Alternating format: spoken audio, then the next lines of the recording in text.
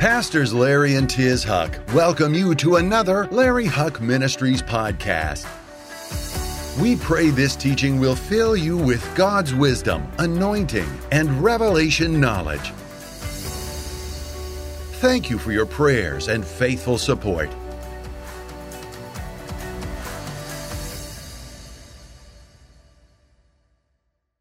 Last Sunday, we were in Miami doing a conference with Governor DeSantis and Governor Huckabee, and it's an amazing thing. We don't see it amazing because we're so much a part of it, but it was full of Jews and Christians meeting together for the kingdom of God and the nation of Israel.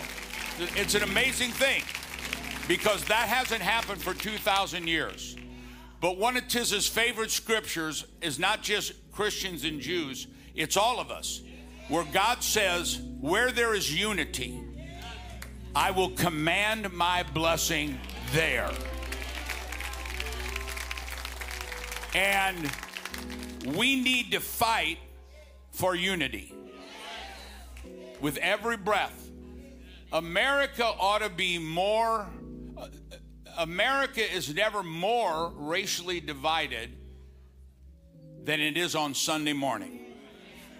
As somebody said today, one of the worship singers said, this is what America ought to look like. And you know, when we were talking with Will in the back there, Tiz said, every church that we've ever pioneered, and we've pioneered 7 churches, and this is the last, we're never leaving. You're stuck with us until the Messiah comes.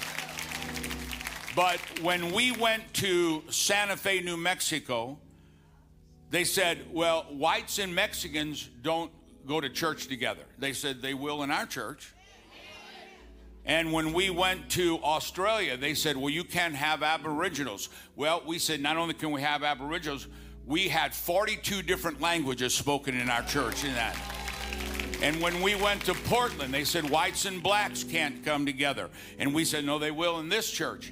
Because on Sunday morning, we ought to be more racially unified than any other time, because the kingdom, you know, when we were in Australia, there was a commercial on there and we loved it.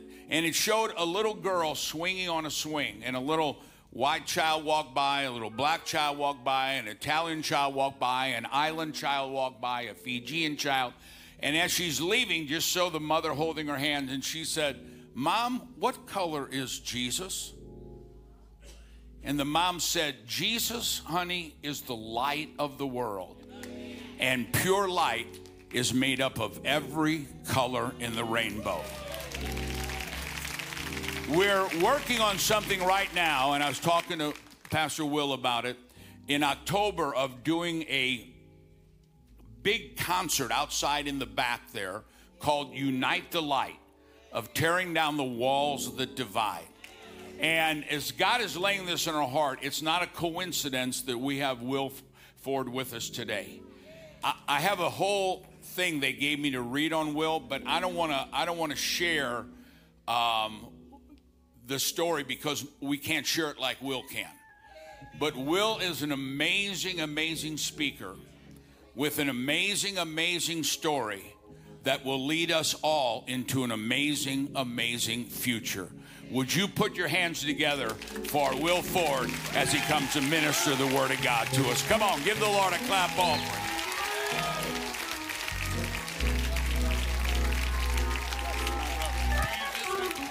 You got one in your pocket. All right. Ah, bless the Lord. Come on, y'all can do better there for Jesus. Such an honor to be with y'all here today. We love you, Jesus. We give you glory, King of glory. We give you honor. We give you praise, the God of our history, all of our history. You know, you can't talk about black history without talking about the God of all of our history. Now He's woven all of us together. We're going to dive into that today. Go with me in your Bibles.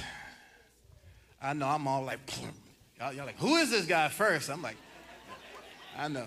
And I come with props too, right? So I know some of y'all wondering what's in the case. So work on that. Go to John 17 while we're doing that. John 17.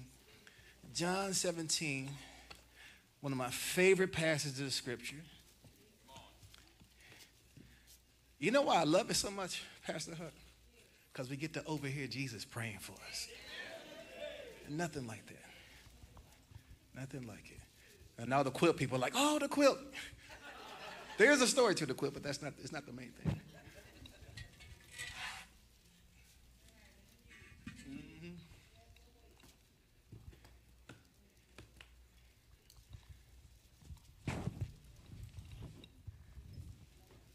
Turn this into a case.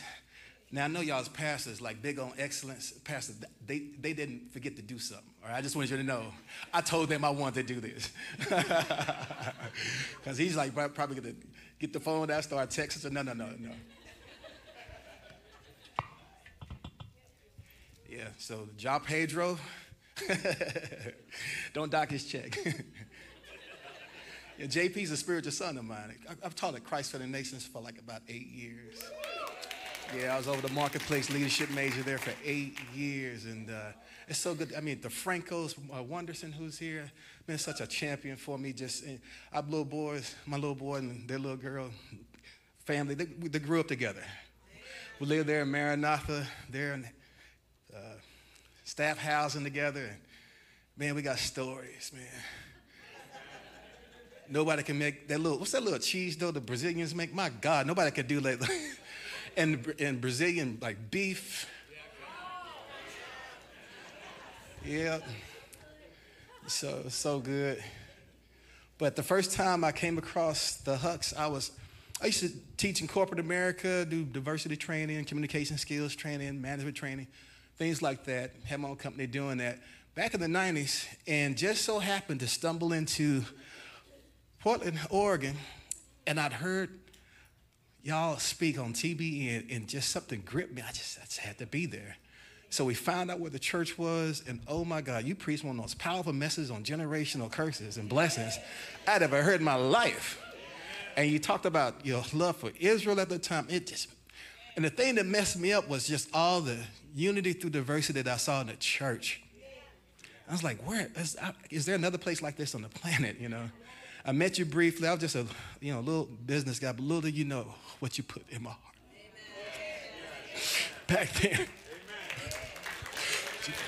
So I honor you, sir. Can we just honor the Hucks right now? Come on, stand to your feet. Y'all have no idea your influence on my heart, the labor of love, and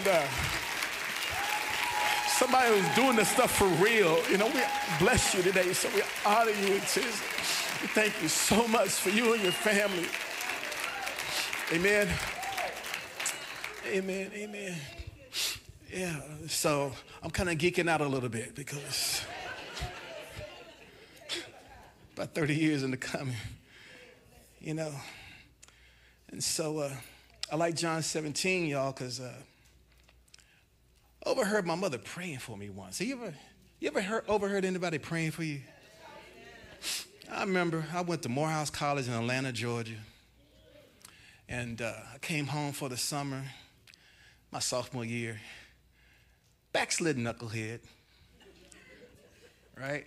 And so I'm home for the summer, and I thought I was gonna, do what I did when I was in Atlanta on the weekends. So there was some of my college buddies were in town, so we went clubbing here in the Fort Worth area. I grew up here, went to O.D. White High School in Fort Worth, Texas.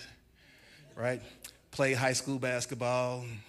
Don't let the little boots fool you. I put on some sneakers and I'll cross you over. I'm not that good. But anyway, man, I come home to my mama's house about 3 a.m. I realized I ain't going to a dormitory. I'm going to mama's house. And I'm drunk.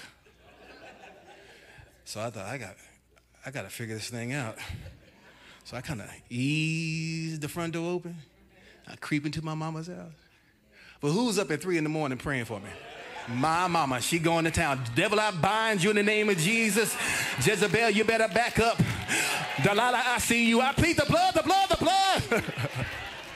Old saints knew something about the blood. I was like, I'd never heard, she's a quiet little lady. I'd never heard her talk like that before. I never heard her pray like that before. I was like, no wonder I couldn't get any phone numbers now. Mama's blocking everything. I'm pretty sure one of those girls' name was literally Jezebel. I listened to my mama pray for me, y'all, for about an hour. You talking about a buzzkill? That was a buzzkill. Sobered me right up. Then about a year later, I for real, gave my life to the Lord. Yeah. I told Mama, I said, Mom, you didn't know it, but I overheard you praying for me. And it branded me, changed my life. I said, you know, I was on the other side of that door that night, but thank you for praying for me. She said, oh, I knew you were there. I knew you were there the whole time. I wanted you to know what God had placed on my heart concerning his purpose, his plan, and his destiny for your life, and how I was contended for it. I heard one preacher say the only difference between a praying mama and a pit bull is lipstick, because a praying mama, she don't let go of this.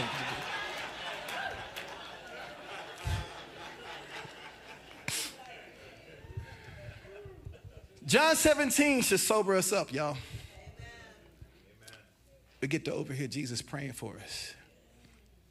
John 17:17, he says, sanctify them in truth. Thy word is truth. As thou hast sent me into the world, even so I have sent them into the world. And for their sakes I sanctify myself, that they also might be sanctified through the truth. Then he says this, neither pray I for these alone, talking about the 12 disciples, but for them also who believe in me through their word. Turn to your neighbor and say, now he's praying for you. What is he praying? That they may all be one.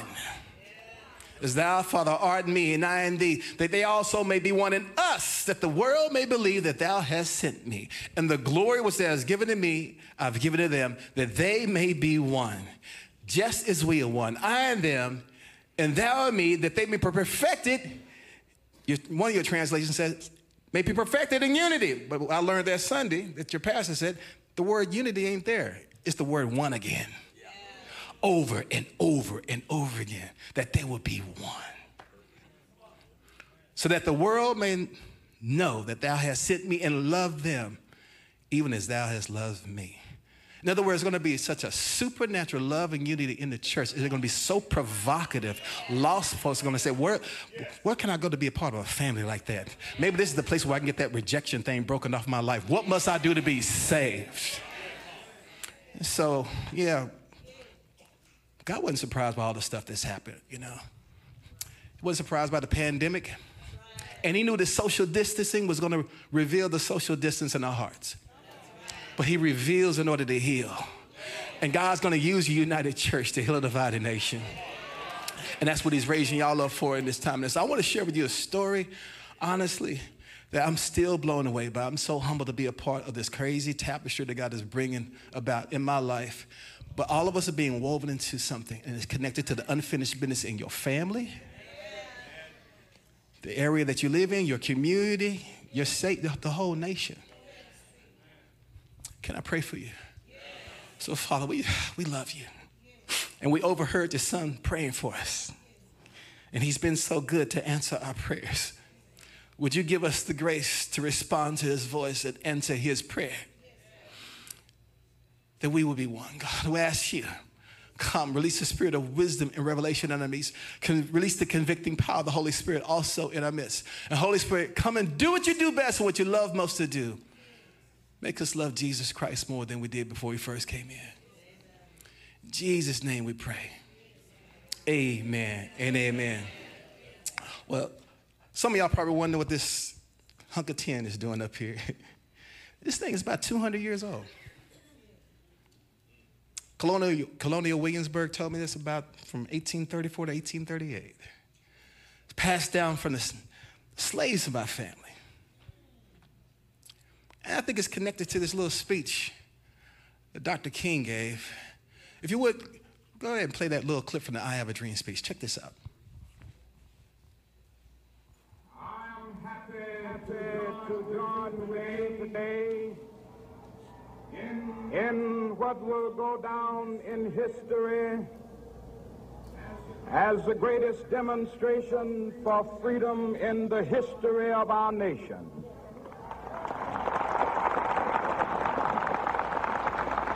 I have a dream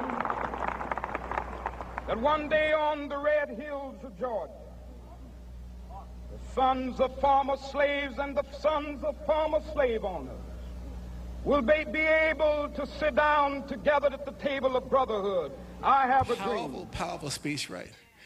Did y'all know that little phrase, I have a dream? Did y'all know that phrase came from a prayer meeting? That little phrase, I have a dream. So, story is told there was a little girl named Prathia Hall. She was 22 years old at the time. She went on to become an amazing, powerful, pastor and leader in own right. Went to Princeton Theological University. But Prathia she had a father was a black Baptist preacher who was amazing, preacher in himself. So he named her after prayer, Prathia. So Prathia and Dr. King and several others who were part of the SCLC, they were in a church that had been burned down by the Ku Klux Klan. And in the middle of that rubble, Prathia starts to pray. And she starts saying, I have a dream. And she starts naming off her list. They were taking Dr. King to the airport. He said, young lady, you know that phrase you used, that was pretty powerful. You mind if I borrow that? She said, yes, sir, by all means. And for over a year, he incorporated the phrase, I have a dream, into his prayer life for over a year. So he's working on his speech before he was going to do, the March on Washington. It was first called something like America's Canceled Check with Black America. That was like the original name for the I Have a Dream speech.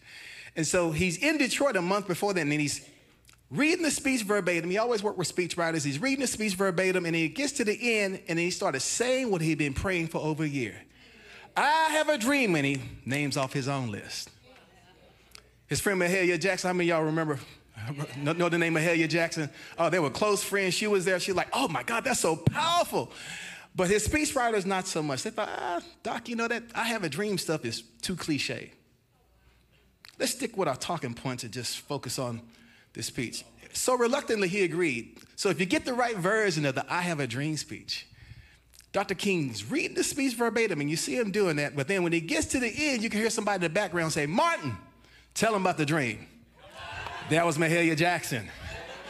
And then it kicks into I have a dream. Then all the rest is history.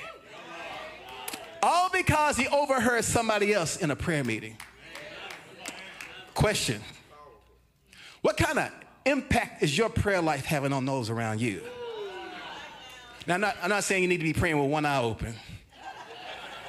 See who's walk in. No, what I'm saying is there should be something on us that is impacting the next generation around us. But even more importantly, think about it. Dr. King took the cry of the next generation and cast it as a vision for us all. He took Prathia's prayer and cast it as a vision for us all. So I love that speech because I'm one of those sons of former slaves. And this kettle pot came from the slaves in my family, my father's side of the family. They were slaves down in Lake Providence, Louisiana, where my father grew up in Lake Providence, Louisiana. And I don't think it's a mistake. One, that was passed down to me. I don't even think it's a mistake that it comes from Lake Providence. You know what Providence is? Providence, according to Nelson's Illustrated Bible Dictionary, says that providence is the continuous activity of God by which he preserves and governs. It's the way God looks over seemingly insignificant things in apparent accidents. In other words, you have no idea how many things God caused to happen for you to get here on time or prevent it from happening. You have no idea, like that check that came in the mail accidentally at the right time, or that doctor's work. Listen, God watched over it all. And the word for providence that I love, the understanding of providence I love the best is in Ephesians 2:10, where it says that we're God's workmanship in Christ Jesus, and we're walking out the works that he prepared beforehand for us to walk in. The word workmanship, y'all, is this powerful word, poema, in the Greek. That's the Greek word. Everybody say poema. So hear the word poem in there, right? So think about it. You're God's poem. You're his song. But even greater than that, the word poema was the word that was used to describe someone who was a skillful tailor, a fabric maker, a fabric weaver. In other words, God has a tailor-made plan, tailor-made destiny for all of our lives, connected to the families we're born into, the regions we're part of, all that, right?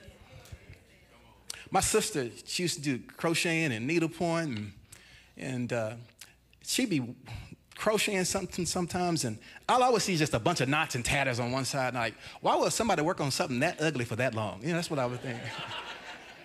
And she said, no, let me turn it around so you can see what I'm working on. That's what I want to do with you in this little story. I believe God is turning the tapestry around just a little bit so we can see what he's been working on for quite some time, not just in my life, but in all of our lives right now. And so, honestly, I didn't thought much about this pot. It was 2000, year 2000, summer 2000. I got hungry for revival. I mean, for real, as the young folks would say. And so what happened is I was living right around the corner. I wasn't even gonna go here, but I need to go here. I lived in HEB. I lived in Euless. Right off of Hospital Parkway, a little street called Chesapeake Street. And I was reading a book on revival by a guy named Bill Bright. And at the end of the book, he says, God, give me 2 million people who'll do a 40-day fast for revival in America. And I said, God, make me an answer to that man's prayer. And so God gave me the grace to do an extended fast, first time in my life. And the first day of the fast, somebody spray painted my neighbor's car in my neighborhood. I said, God, what do you want me to do? He said, start prayer walking your neighborhood. So I was prayer walk my neighborhood, and I would meet people who were lost, people in other religions, share the gospel, people get saved, folks were sick. I saw sick people healed. But I also started studying about the First Great Awakening, the Second Great Awakening. I started studying about the Azusa Street Revival, the Latter Rain Movement, and all these revival movements. And I got to the place where all I could do was just walk and weep and pray for revival as I walked throughout that neighborhood. I would go early in the morning and late at night because I had this one nosy neighbor. Kind of, remember Gladys Kravitz from that show, Bewitched, whatever, just looking out the window and on her phone at the same time. It's like, there he go again. He walking and crying again. I don't know what his wife is doing to him. Lady, I'm praying for you. That's what I'm doing, you know. So then I heard about this prayer meeting in Washington, D.C. called The Call. It just happened to be the last day of my 40-day fast. I broke my fast there. I didn't know a soul there. But then months later, some of those same people were doing a conference in Colorado Springs. So this little lady named Cindy Jacobs, who I didn't know at the time, she was speaking. And it was Dutch Sheets Conference. I didn't know him, so she called up Dutch Sheets, and she calls up another young man named Billy Olson, and she starts praying and prophesying over them that they would go to Williamsburg, Virginia, and do prayer and revival meetings. And then she stops, and she says, hold up, there's something to this, because Dutch, his real name is William. Of course, Billy, his real name is William. And, you know, here we are praying about them going to Williamsburg, one of the founding parts of our nation. Does anybody know what William means? And I just kind of blurted out and said, it means noble spirit, resolute protector. She said, that's right, who said that? And I was like, oh. I just wanted to be a fly on the wall, right? She said, get down here. She said, you're William too, aren't you? She's a little prophet lady. You're William too, aren't you? Then she said, no, please come down. It's too white up here anyway. Come on down. But when the three of us get connected together, William Dutch Sheets, William Billy Olson, me, William III, the Spirit of God falls on all three of us. Start weeping over each other, though we never met each other before. Dutch says, if we do this, I don't know why, but you have to come with us. So I thought it'd be like church camp or something, you know, you exchange phone numbers and never hear from each other again, right? But little did I know, Mr. Poema was weaving something together. Dutch shared this powerful message. I'll share a snippet of that in just a moment. And about unity and synergy and joining the generations in prayer. I shared with him the story of the kettle, and it turned into us doing this prayer journey around the country right before 9/11. We went through all of New England and the Northeast to pray for a revival. And so Dutch said that he wanted to augment the trip and add more dates to, not just more dates, but more cities to it than just Williamsburg. So he sends me all the names of the cities that he wanted to go to, and this is where the story first starts getting weird. He sends me all the names of the cities that he wanted to go to, and all of them, except for two, were names of streets in my neighborhood in Euless that I've been prayer walking. For example, we went to Jamestown, the original settlement. Jamestown Court was across the street from me. Went to Princeton University. Princeton Street was 2 streets behind me.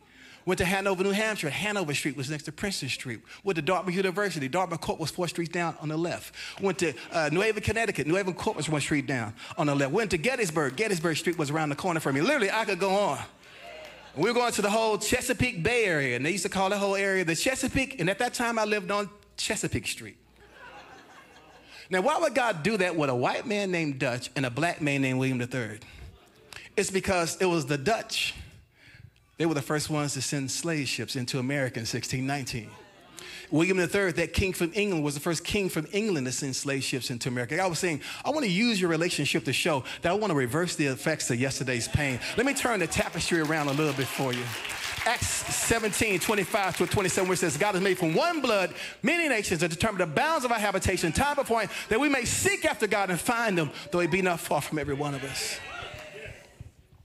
And what connected us together was this teaching that Dutch had on synergy. What is synergy? Synergy is when you take two separate things and when you connect them together, it doesn't create an addition of power, but a multiplicity of power, right?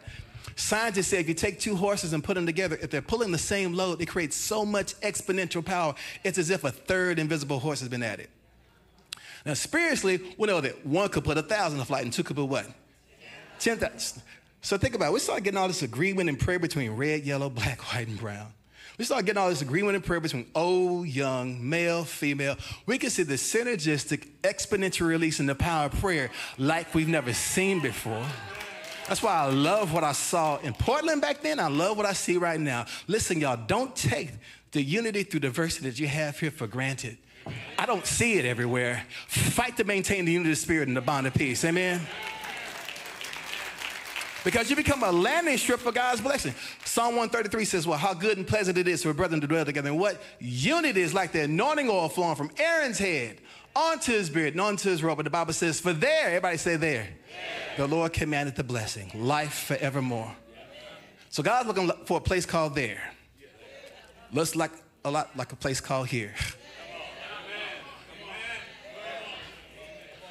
But then Dutch said something so profound, and this would change my life. He said this, not only can you agree in prayer with the person sitting next to you, you can also agree in prayer with the generation behind you. He was talking about how he was at his alma mater, Christ for the Nations Institute, leading the student body there in prayer, praying for a revival for the school. And the Lord said to him, Dutch, I want you to come in agreement with the prayers of the founder of this school, from Gordon Lindsay. And he thought, okay, God, is that really you? Because Gordon Lindsay's dead. He's been dead for like 30, 40 years. I know you're not talking to the dead. And the Lord said, I didn't say agree with him. I said agree with his prayers. His prayers are still alive before my throne. There are things I promised this man in prayer that I want to release into this school right now, but I can't do it yet because I need this generation to come agreement with that generation. I want to bring about the synergy of the ages coming together.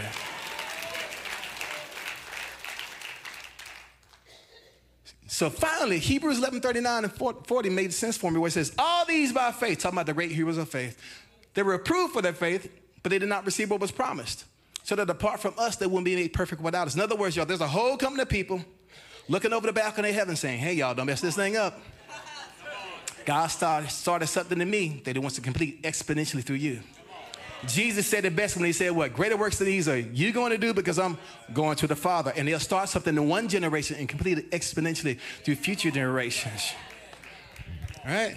Which helped me understand Psalm 133 a whole lot better. Because Psalm 133 primarily is about prayer. Why? Because Aaron's a high priest.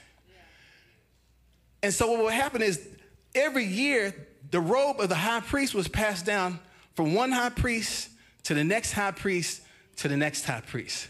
But as the new high priest was being anointed, when that oil dripped down, it mingled with the anointing from the past on the same robe. And it was passed on again. So we don't get it. I'm explaining it. Y'all don't get it because y'all thinking like when we anoint people, like we anoint people today, we put a little oil on our finger, we thump people on the forehead and call it a day. No, that's not how they did it back then. They would take up to, according to Jack Hayford and other scholars, they say they would take up a gallon of that thick, rich anointing oil and pour it all over that high priest's head. And the oil would drip down from his head and onto his beard and onto his robe. Listen, that one robe was then passed down to the next high priest.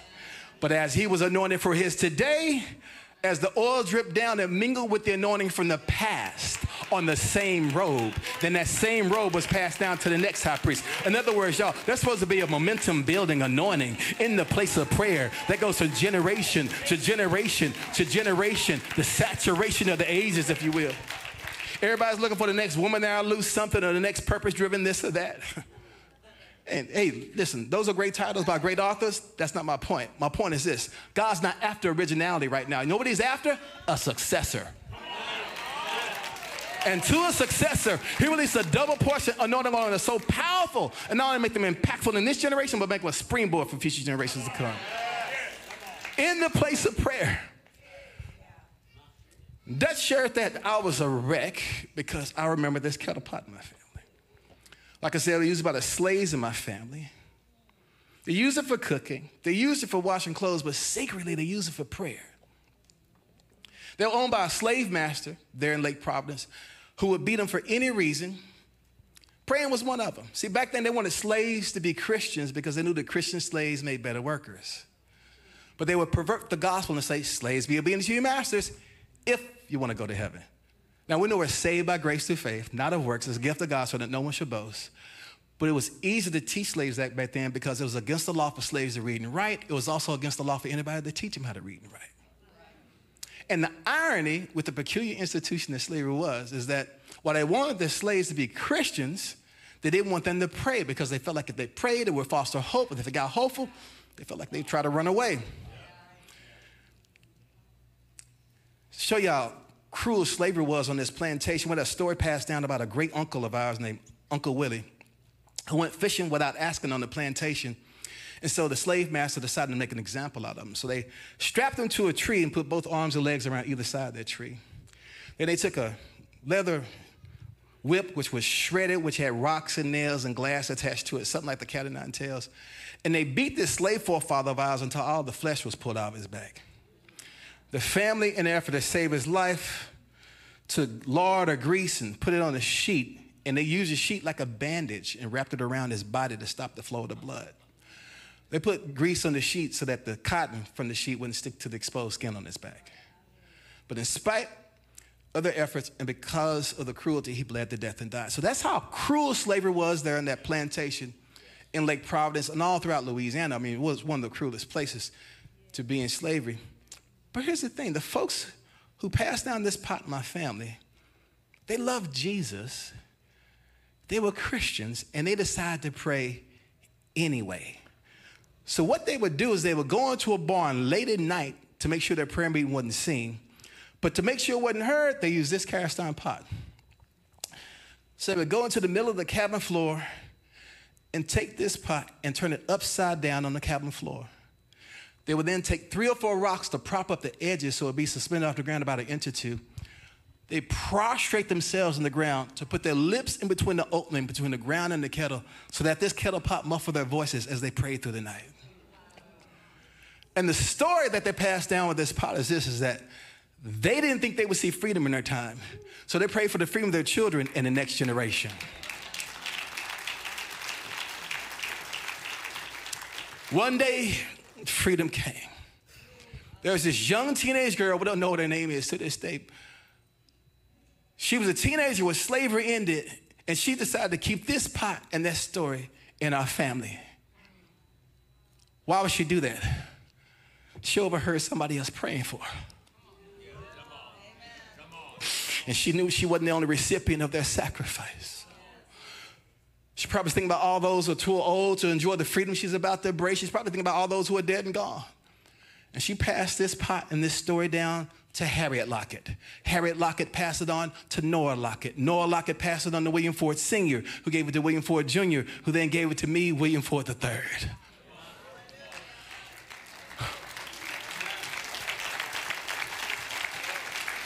So I'm there at this conference, thinking about the heart that God had given me for the next generation, the heart He had given me for revival. Then I started thinking about this pot, and I thought, oh my God, to whom much is given? Yeah. Y'all, here's the deal. That generation of people, not just the black Christian enslaved, but also those white abolitionists and revivalists, they prayed in some of the most powerful revivals that shaped the course of the history of our nation and set a whole nation free. But we won't see what they saw unless we do what they did. We feast and play. They fasted and prayed. Something's got to change. Not trying to guilt you into the prayer room, but I'm telling you, we got unfinished business.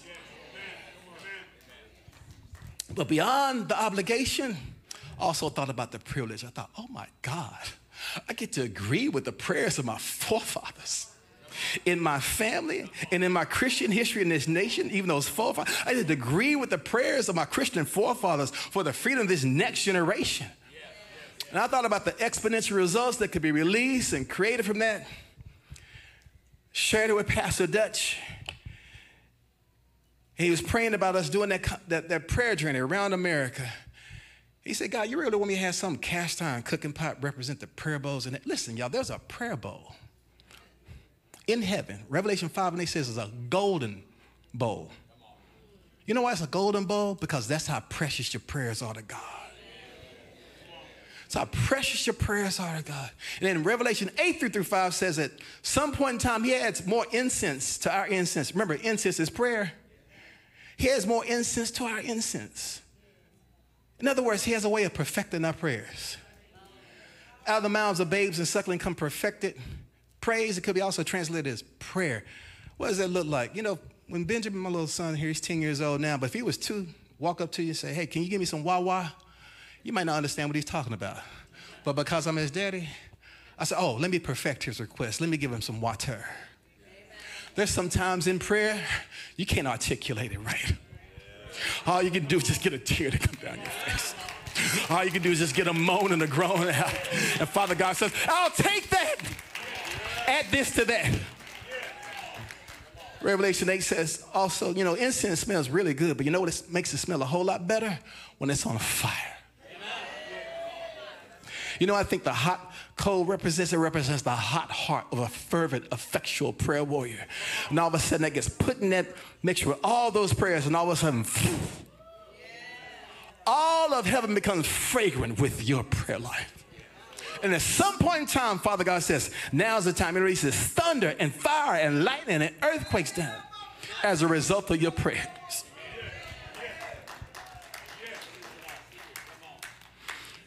So Dutch was like, you want me to have some cast iron cooking pot represent the prayer bowls in heaven? About that time, he said his Bible fell open to Zechariah 14:20. Part B of that verse says, and the cooking pots in the house of the Lord shall be like the bowls before the altar. So here's this cooking pot that's caught muffled prayers. Same as a bowl in heaven that catches up prayers like this. Then Dutch said this to me. He said, wouldn't it be just like God in his justice and irony to use the prayers of a slave generation to free a nation up for revival again? I'm glad he said generation, because it wasn't just black Christian slaves praying. Like I said, it was also white Christian abolitionists and revivalists. Who knew that if any person was a slave, was a Christian, then that person was their brother, their sister. They knew they were fighting for family. They knew they were connected because of the blood of Jesus. They laid their lives down for each other. Many of them also had their houses burned. They were shot, killed, and lynched because they chose to suffer with the people of God rather than compromise and weaken slavery. One of them was a man named Elijah P. Lovejoy in a town, Alton, Illinois, where it was a slave was beat to death and nobody else cared about it. Elijah P. Lovejoy decided, you know what? I'm taking a stand and this has to stop. And that white preacher became an abolitionist, bought a brand new thing called a printing press and started writing down his musings about why slavery needed to end. And it began to change the mind of everybody, lots of people in Illinois, except for this one angry mob who would come to his house often to threaten his life. They tore up his printing press. He ordered a new one. They went to the post office and tore it up before it could be delivered to his house. So Elijah P. Lovejoy went before his city council and he said, listen, mayor and council, it's the duty of the government to protect its citizens. Why aren't you protecting me? And the mayor said, sir, if you just stop preaching what you're preaching and printing what you're printing, that would be your protection. Elijah P. Lovejoy stood before him and begins to weep. He said, forgive my tears. I shed them not for myself, but for you and others. He said, if I was to stop doing what I'm doing, I would fear that the angel of the Lord with his flaming sword would pursue me wherever I'm going. I don't fear man, I fear God. And if I fall, make my grave here in Alton, Illinois. End of quote. His words proved prophetic. The next day, an angry mob came to his house, burned it down, and as he ran out to escape the flames, he was shot and killed. You think God has forgotten about people like that? But it's people like that that help me realize that this is just not part of my legacy. Because these folks were Christians. See, if my ancestors had been Muslims or Buddhists, I'd have no connection to this part of this history spiritually. Why? Because I'm a believer, I'm a Christian. But because they were Christians, listen, none of these, my ancestors and forefathers, if you're a Christian here, no matter what race you are, this is your heritage too. In other words, I'm just as much a spiritual son of Matthew, Mark, Luke, and John Wesley, and Charles Finney, and Harriet Beecher Stowe, as you are Martin Luther King, and William Seymour, and Harriet Tubman. And when we come together in that kind of unity and agreement, something powerful happens. Oil begins to flow. Anointings begin to mingle. Yokes get broken over a generation. So there was a Supreme Court law back then called dress code, which said that slaves had no rights in the courtroom. I thought it was settled law. They thought they would just fix it forever. Nothing's settled until God said it's settled. God sent a revival that was so powerful, it broke the hearts of people so radically for the ending of the slavery that some folks were willing to fight for other folks that didn't look like them. That's why I'm saying, listen, the same God that broke the power of dress code, y'all, he just broke the power of Roe v. Wade. And he's going to put an end to systemic poverty. He's going to stop our schools from being a pipeline to prison. He's going to shut down mass incarceration. He's going to put an end to the opiate crisis in the suburbs. And he's going to shut down crack houses in the inner city. He's just looking for a new generation of people who will drop their agendas and come together and believe again.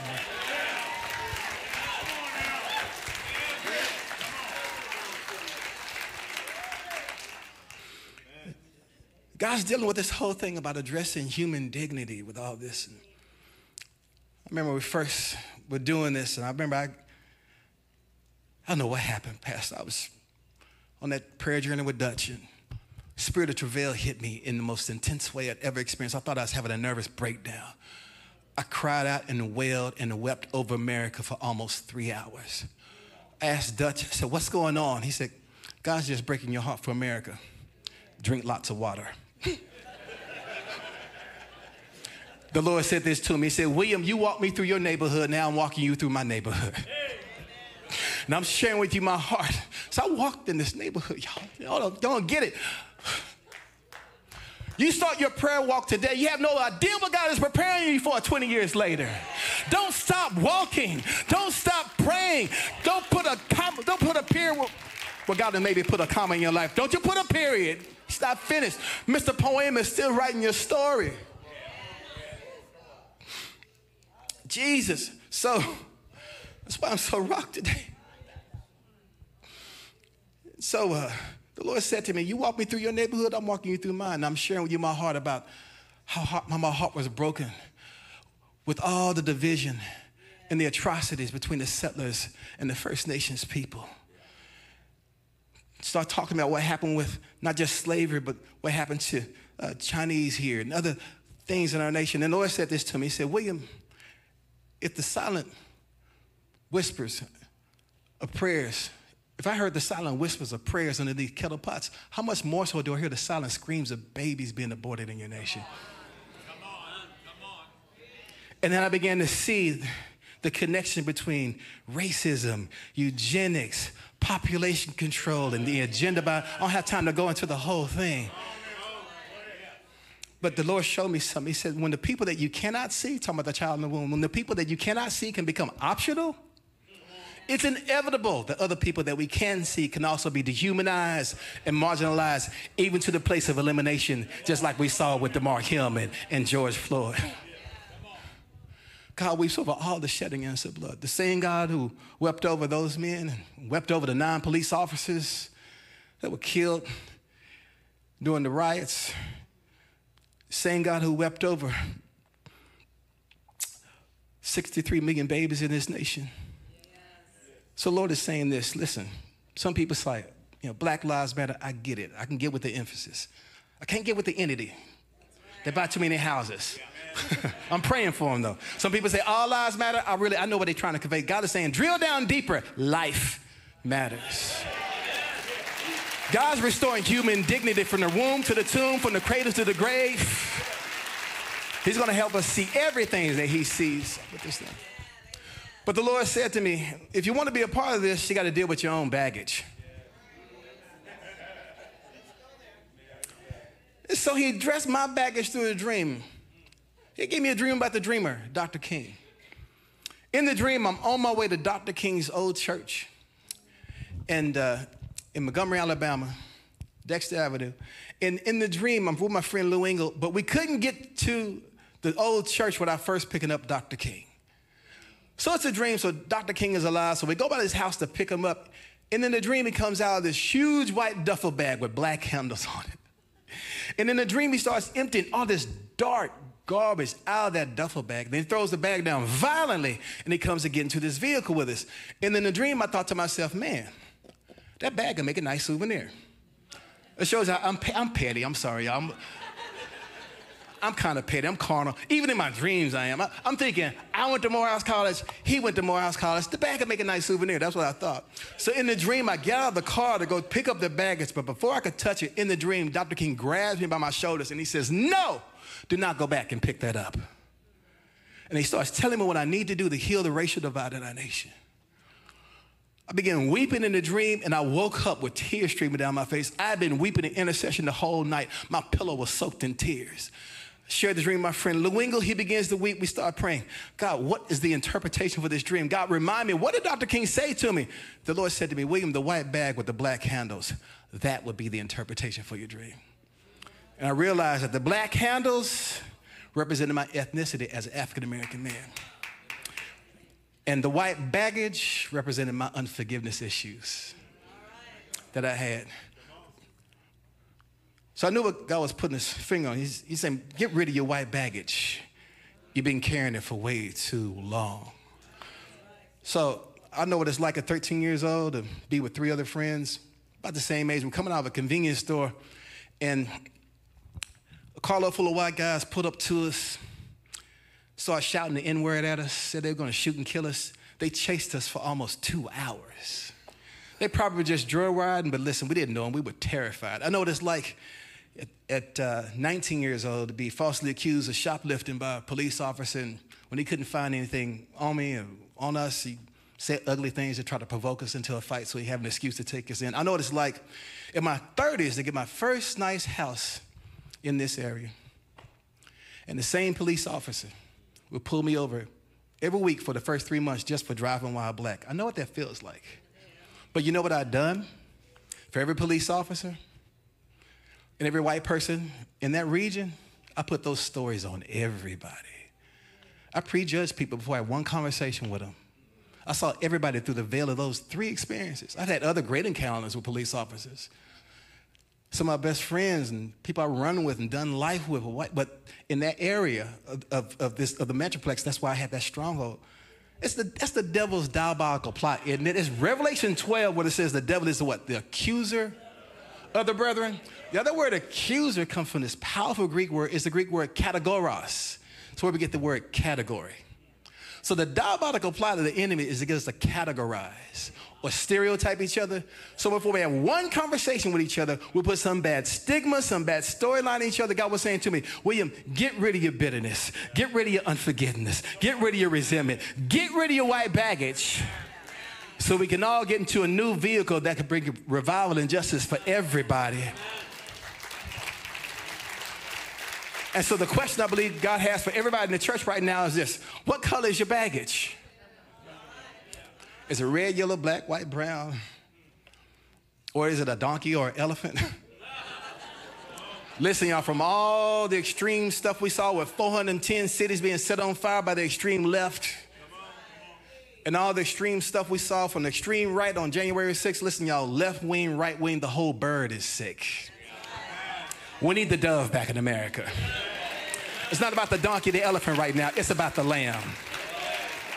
It's important who you vote for, but it's more important how we represent the one we live for. Because only a united church is going to heal a divided nation.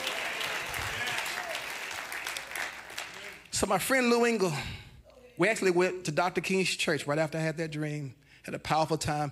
I actually had the chance to go up at Dr. King's old pulpit, and I had this big, thick book called The Testament of Hope, 600 pages. It falls open to the I Have a Dream speech.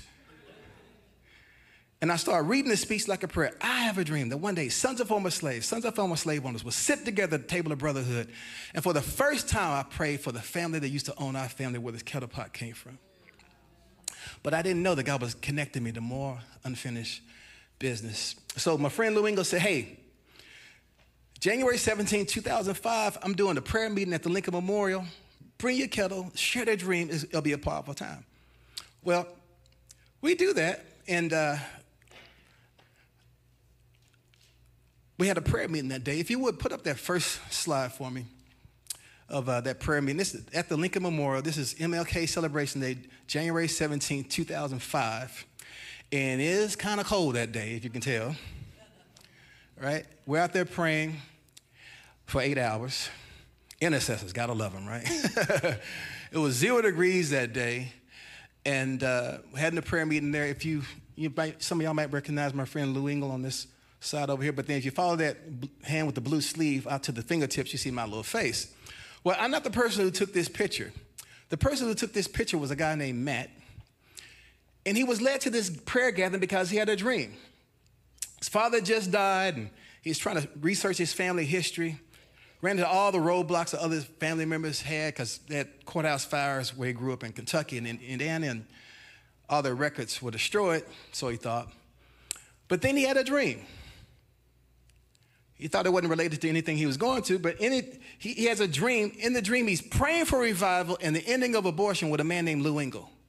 And he wakes up from his dream and he goes, who and what is a Lou Engle?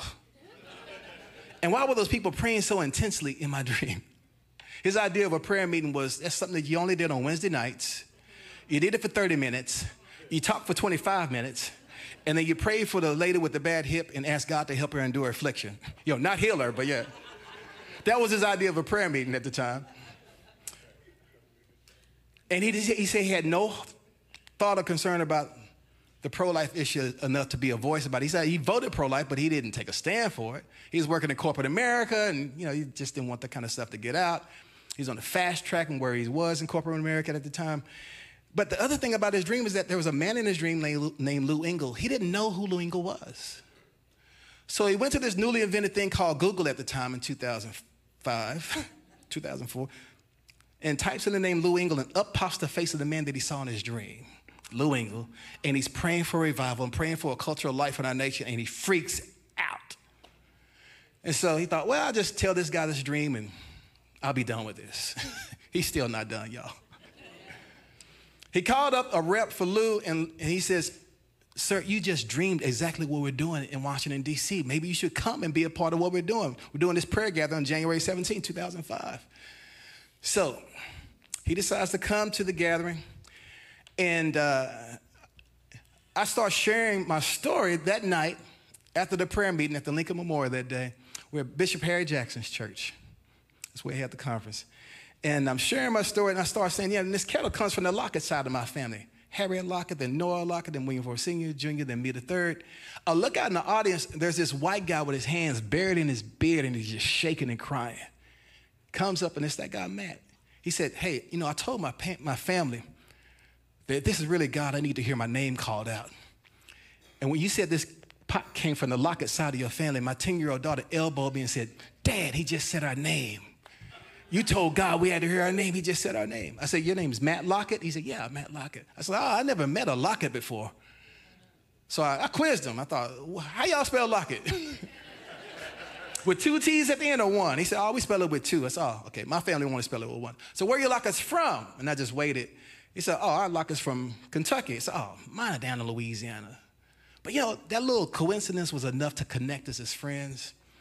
And he's an intercessor, I'm an intercessor. We prayed for our nation, and we, repented over the sins of the nation as, doing identification, repentance. That's the first thing we did. And we became very good friends. He's one of my best friends, even to this day. So for 10 years, that was our friendship. But then one day, my friend Lou Engle decided to do a prayer meeting in Virginia, and he decides to go to the place where the South surrendered to the North in the Civil War. Appomattox Courthouse, McLean farmhouse where General Lee surrendered to General Grant. And so they're coming out of that place, just finished praying for the nation. How many of you know there's an enemy trying to bring another civil war? And so he's praying in that spot to pray for healing of our nation. But when he comes out, he goes into the visitor center and he grabs the first book that he sees off the shelf. He grabs it and he opens it up and it falls to this page. And it says, The Last Shot, The Battle of Lockett's Farm. I got a picture of it right here. If you would, put that up for me. The next slide. This is, if you go to the next slide for me, this is what it says, The Battle of Lockett's Farm, The Last Shot. It turns out that the last battle of General Lee was fought at a farmhouse of a family named Lockett's. The Northern Army was in the back, the Southern Army was in the front. The only thing that stood between the warring armies was that house. So he's like, man, what a cool coincidence. So he was talking to, his team about it, but then he got a phone call from his brother. He said, hey, man, I cracked the code in our family history. I got us all the way back, to 1645. And Matt says, oh, Virginia. Do I have a Virginia story for you about the Locketts, about some Locketts? And he starts telling them this story, and his brother says, hold up, I just got the documentation on it. That's not just any Lockett family. That's not like a guy named Smith hears about another guy named Smith in history. He said, no, that's our family. In other words, my friend Matt Lockett found out that the Civil War ended in his family's front yard. So just like any good red-blooded intercessor, what does he do? He goes to that place to see if it still exists. So if you would, go to the next slide. And it's still there. This is it. It's been preserved from history. It still has bullet holes in it from the Civil War. And there's a memorial stone in the front where it says, Here Lee fought his last battle, April 6, 1865. You go to the next slide real quick for me. That's Matt and his family, his wife Kim and their kids. Next slide. And this is the man showing them the bullet holes still in it from the Civil War. Go to the next slide. And so the gentleman brings Matt in the house. He said, how much do you know about your family history? He said, I just had my brother's research. He pulls out his brother's research. The man shows him, the man who owns the house, shows him the family history that he had for the Locketts. It fit like a hand in a glove. This is definitely his family. And then he said, what else do you know about your family? He said, not much. He said, well, y'all came in here through Virginia, and you had really big families, and you own lots and lots of slaves. And some of y'all left from here and went to Kentucky. Matt's like, okay, I know that part.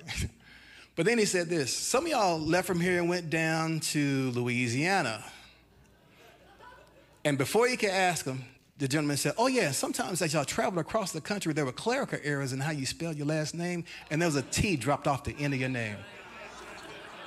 When Matt heard that, he remembered the first conversation he and I had 10 years earlier. He flies from D.C. to Dallas and lays out all of his family research. I brought my family research, and we just talked and prayed and cried. He flew back, and we would just text each other in the morning for months, just looking at our own research. So if you go to the next slide, this is a document from my family history. See, we were all Locketts first in my family. My grandfather was literally born Lawrence Lockett, but his grandparents who raised him didn't want him to have a slave last name like them. So they gave him the last name Ford from one family friend and gave him the first name William from another family friend. And that's how he became William Lawrence Ford. All right? And the earliest known Locketts who were African-American were these folks. This is 1870 census, about as far back as I could go. But there's this gentleman, Isaac Lockett. He's 90 years old in 1870 census.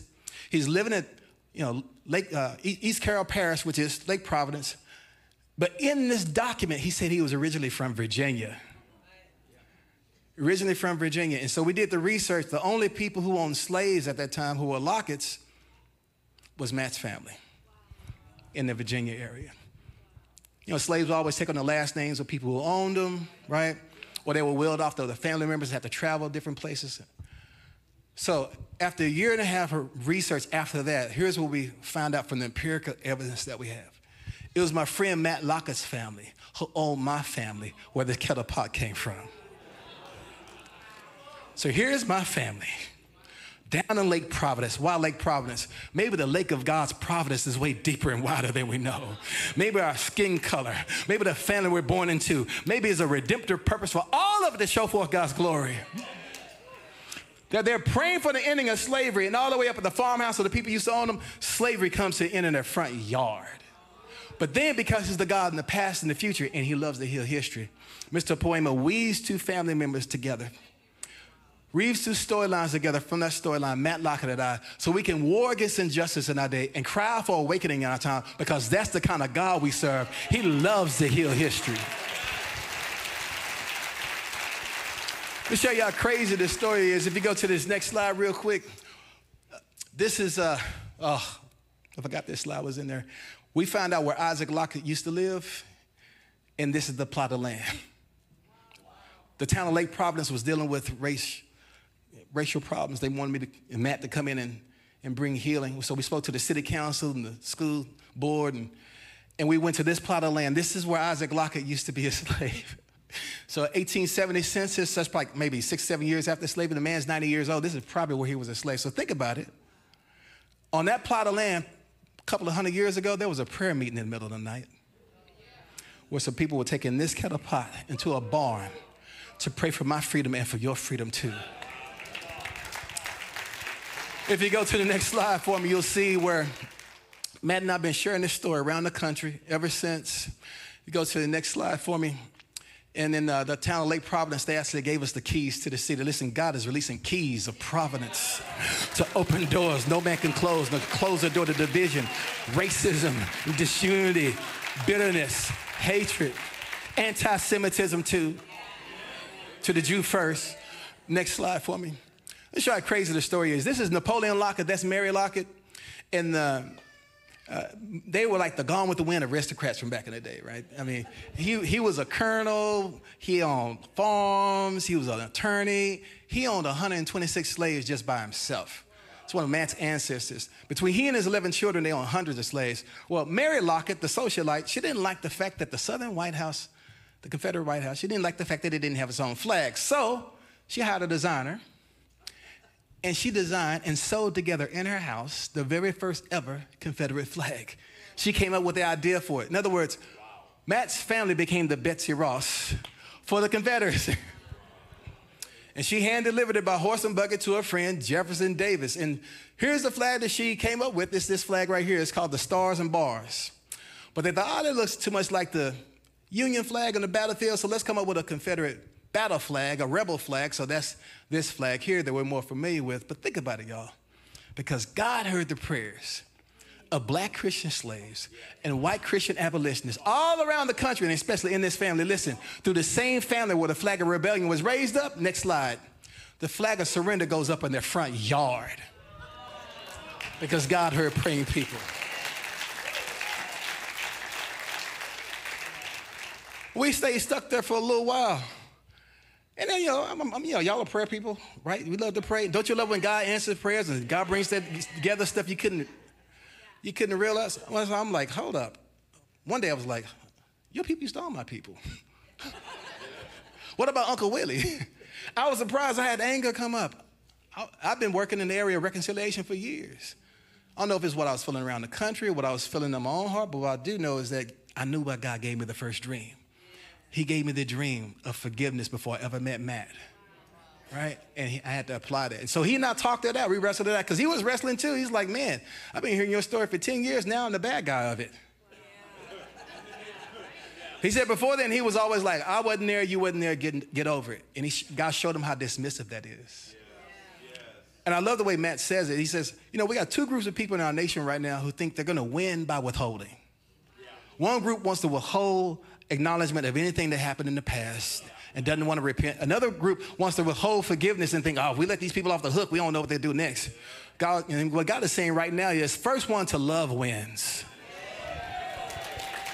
That's who wins. So, but then after a year and a half, God let us be stuck there for a year and a half. Then Matt just happened to run across a book about Methodist revivalists who were circuit riders, and he found out one of his ancestors was a circuit rider with Francis Asbury.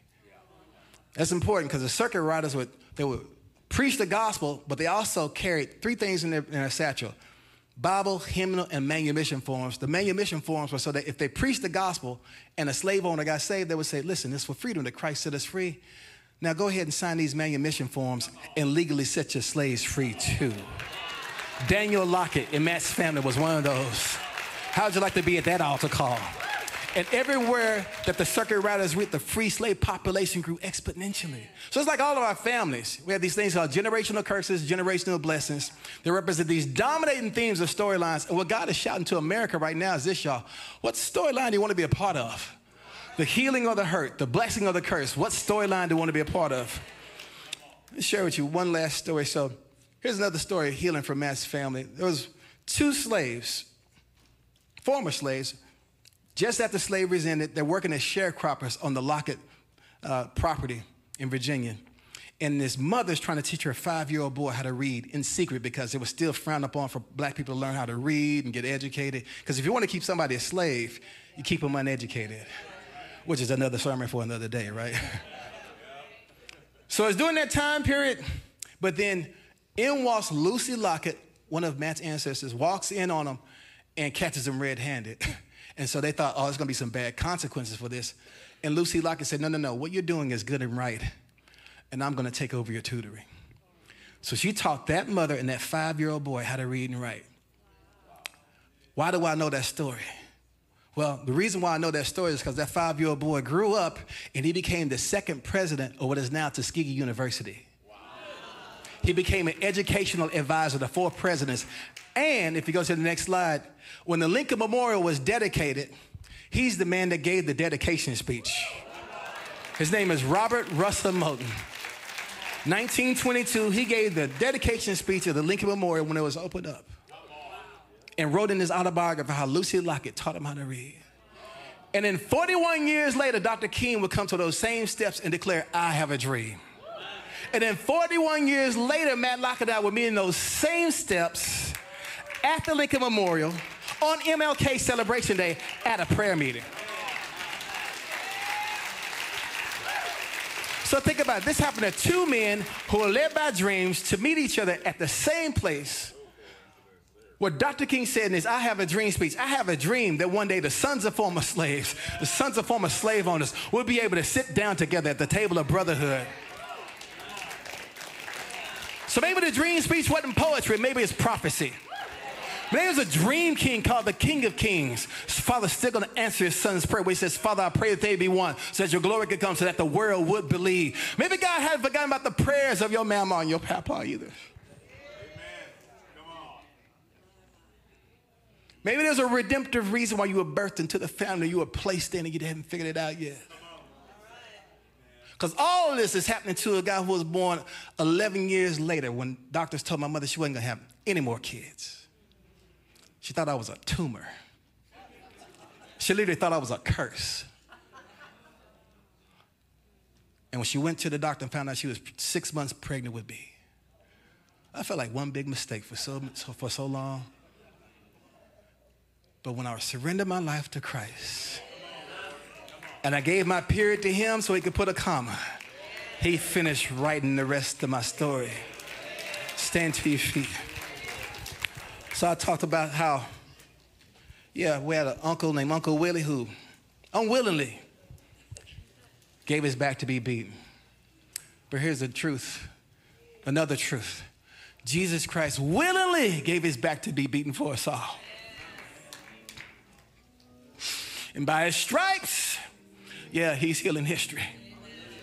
And by his blood, he is uniting us into this amazing one new man. Those who have been far off, been brought near, grafted in to this amazing storyline. And God's not through with your storyline. I asked Pastor to come up and I'll just pray, but here's the thing. Somebody prayed for you. Amen. Maybe it was 2 weeks ago. This is a praying house. Maybe it was 200 years ago.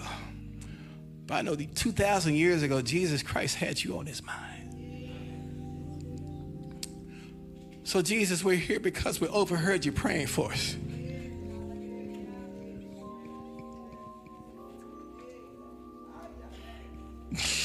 God, give us the grace to respond to your son's voice in this hour.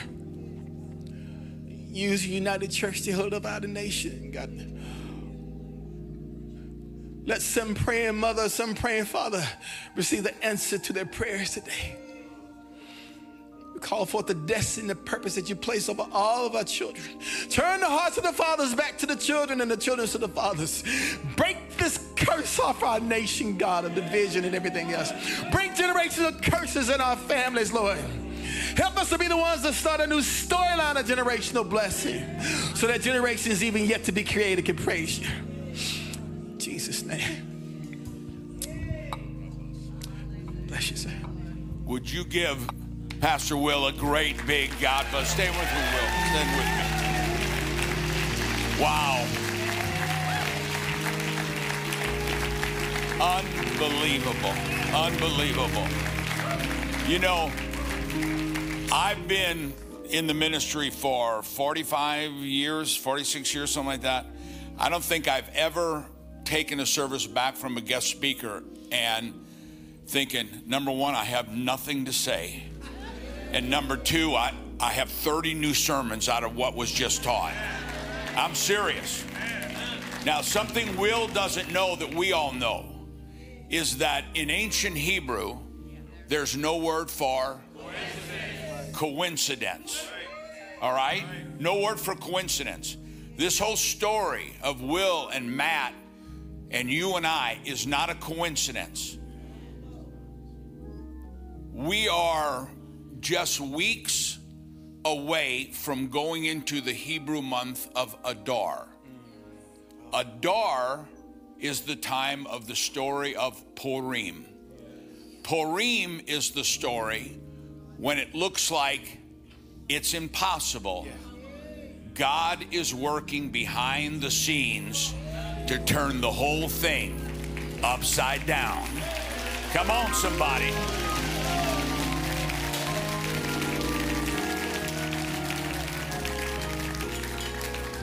And of course, we'll teach Purim, we'll teach the story of Esther. Mordecai comes to Esther and says, Esther, you've come into the kingdom for such a time as this. God's going to do it. If you don't let him use you, he's still going to do it. And it's one of the greatest stories. It's one of the greatest stories in the Bible that the book of Esther, as most of you know, the name of God is not even mentioned. The sages thought we won't even put this in the Tanakh, in the Bible, because God's not mentioned. And all of a sudden they realize there's a reason why God's not mentioning. It's a two-folded story. One, God will do it. And the second thing is God will do it through you. And during the time of Purim, we always pray, God, turn our story upside down. And here's the word that God gave me over and over as Will was speaking. God will turn your story upside down. But God wants to use you and me and us to turn this whole story in our nation and around the world upside down. We're in the kingdom for such a time as this. Somebody say amen.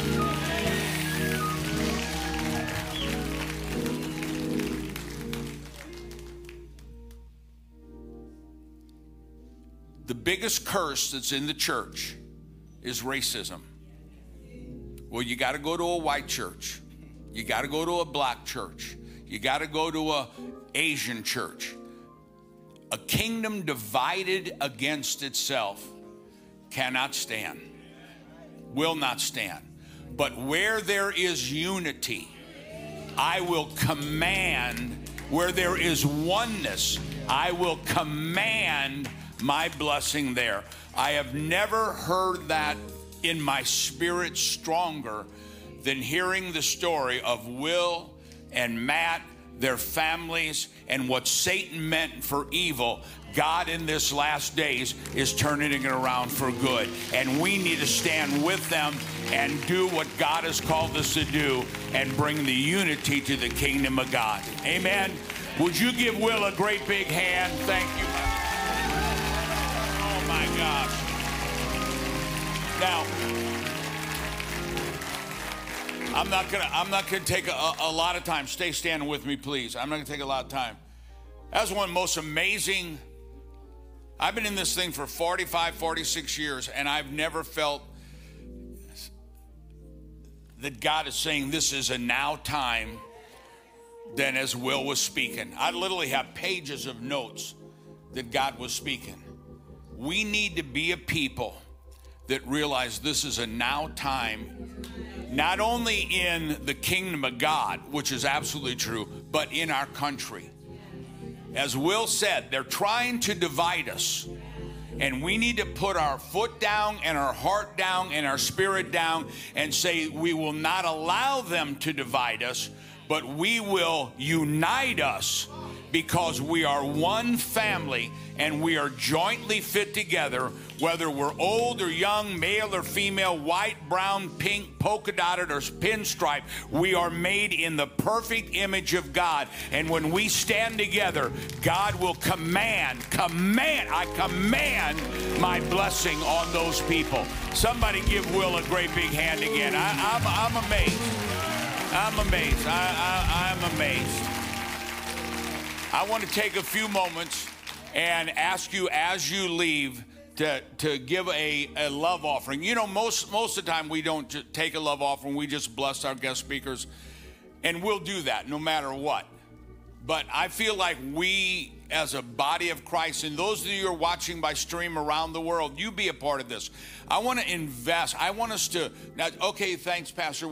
I know you'll take care of them. I want us to invest in this message. I want us to invest in this message. And I want to give you one story. And I'm thinking, as I'm sitting there, I'm thinking of this, and I'm thinking, I can do a whole message on this. But I'm going to leave you this one story. If you put your hand to the plow and you look back at what should have been, what might have been, what could have been, you'll end up going back in that direction. But every one of us, our harvest is in front of us. And everything we should have had, we could have had, God has stored up in heaven, and it is for us in the future. I'm Jewish, and when I was in Israel with our tour guide, he'd been our tour guide for 25 years, and we were talking, and he said, have you been to Auschwitz? Have you been to the death camps and everything? I said, I can't go. I know what'll happen. I'll get upset, insult a German, and I'll go to jail. And we're driving around. If you've ever been in Israel, all these $1 million tour buses, most of them are made by Mercedes-Benz. And I asked Jacob, I said, why would Israel do this? I want you to look at Israel. Israel's 70 years old. They are the center of invention in every area. The place is booming. And I said, why as Jews, and Mercedes Company was a big sponsor of Hitler, why would as Jews you buy Mercedes buses by the thousands at $1 million plus a piece from the Germans? Why would you do that? And you know what this Jewish man told me, this Jewish friend of mine told me? He said, Larry, if you don't let go of the past, you can never get to your future. And we as a nation must let go of all racism, of all hatred, of everything that limits us. Because I declare, when we can hear a story like Will and Matt, we're hearing it for a reason. Folks, what the devil tried to steal from us as a people, a nation, or whatever from the past, God has it multiplied for us in the future. And I declare for all of us, our best is yet to come.